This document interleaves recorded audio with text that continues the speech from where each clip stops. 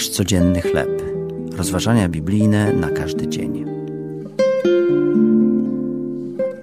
Pokój w stresie. Tekst autorstwa Katary Patton na podstawie listu do Filipian, rozdział 4, wersety od 4 do 8. Przeprowadzka często uważana jest za jedno z najbardziej stresujących wydarzeń w życiu. Do naszego obecnego domu przeprowadziliśmy się dopiero po niemal 20 latach mojego pobytu w poprzednim miejscu. W pierwszym domu mieszkałam sama przez 8 lat, dopóki nie wyszłam za mąż. Potem wprowadził się do niego mój współmałżonek wraz z całym swoim dobytkiem. Później doszło jeszcze dziecko, co oznaczało jeszcze więcej rzeczy. W dniu naszej przeprowadzki do nowego domu nie obyło się bez incydentów. 5 minut przed przybyciem ludzi od noszenia sprzętów wciąż jeszcze kończyłam maszynopis do mojej nowej książki.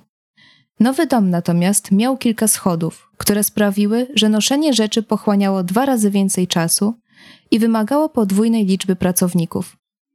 Nie czułam się jednak zestresowana wydarzeniami tego dnia. Potem dotarło do mnie. Poświęciłam przecież wiele godzin na pisanie książki, w której pełno było cytatów z Pisma Świętego i biblijnych myśli.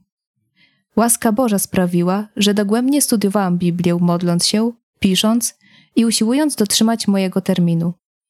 Wierzę, że kluczową sprawą był intensywny czas spędzony na czytaniu Pisma Świętego i na modlitwie. Apostoł Paweł napisał: nie troszcie się o nic, ale we wszystkim w modlitwie i błaganiach z dziękczynieniem powierzcie prośby wasze Bogu.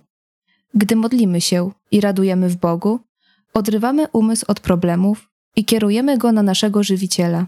Z jednej strony prosimy Go, by pomógł nam poradzić sobie z czynnikiem stresującym, lecz z drugiej łączymy się z Nim samym, co daje nam pokój, który przewyższa wszelki rozum. To były rozważania biblijne na każdy dzień. Nasz codzienny chleb.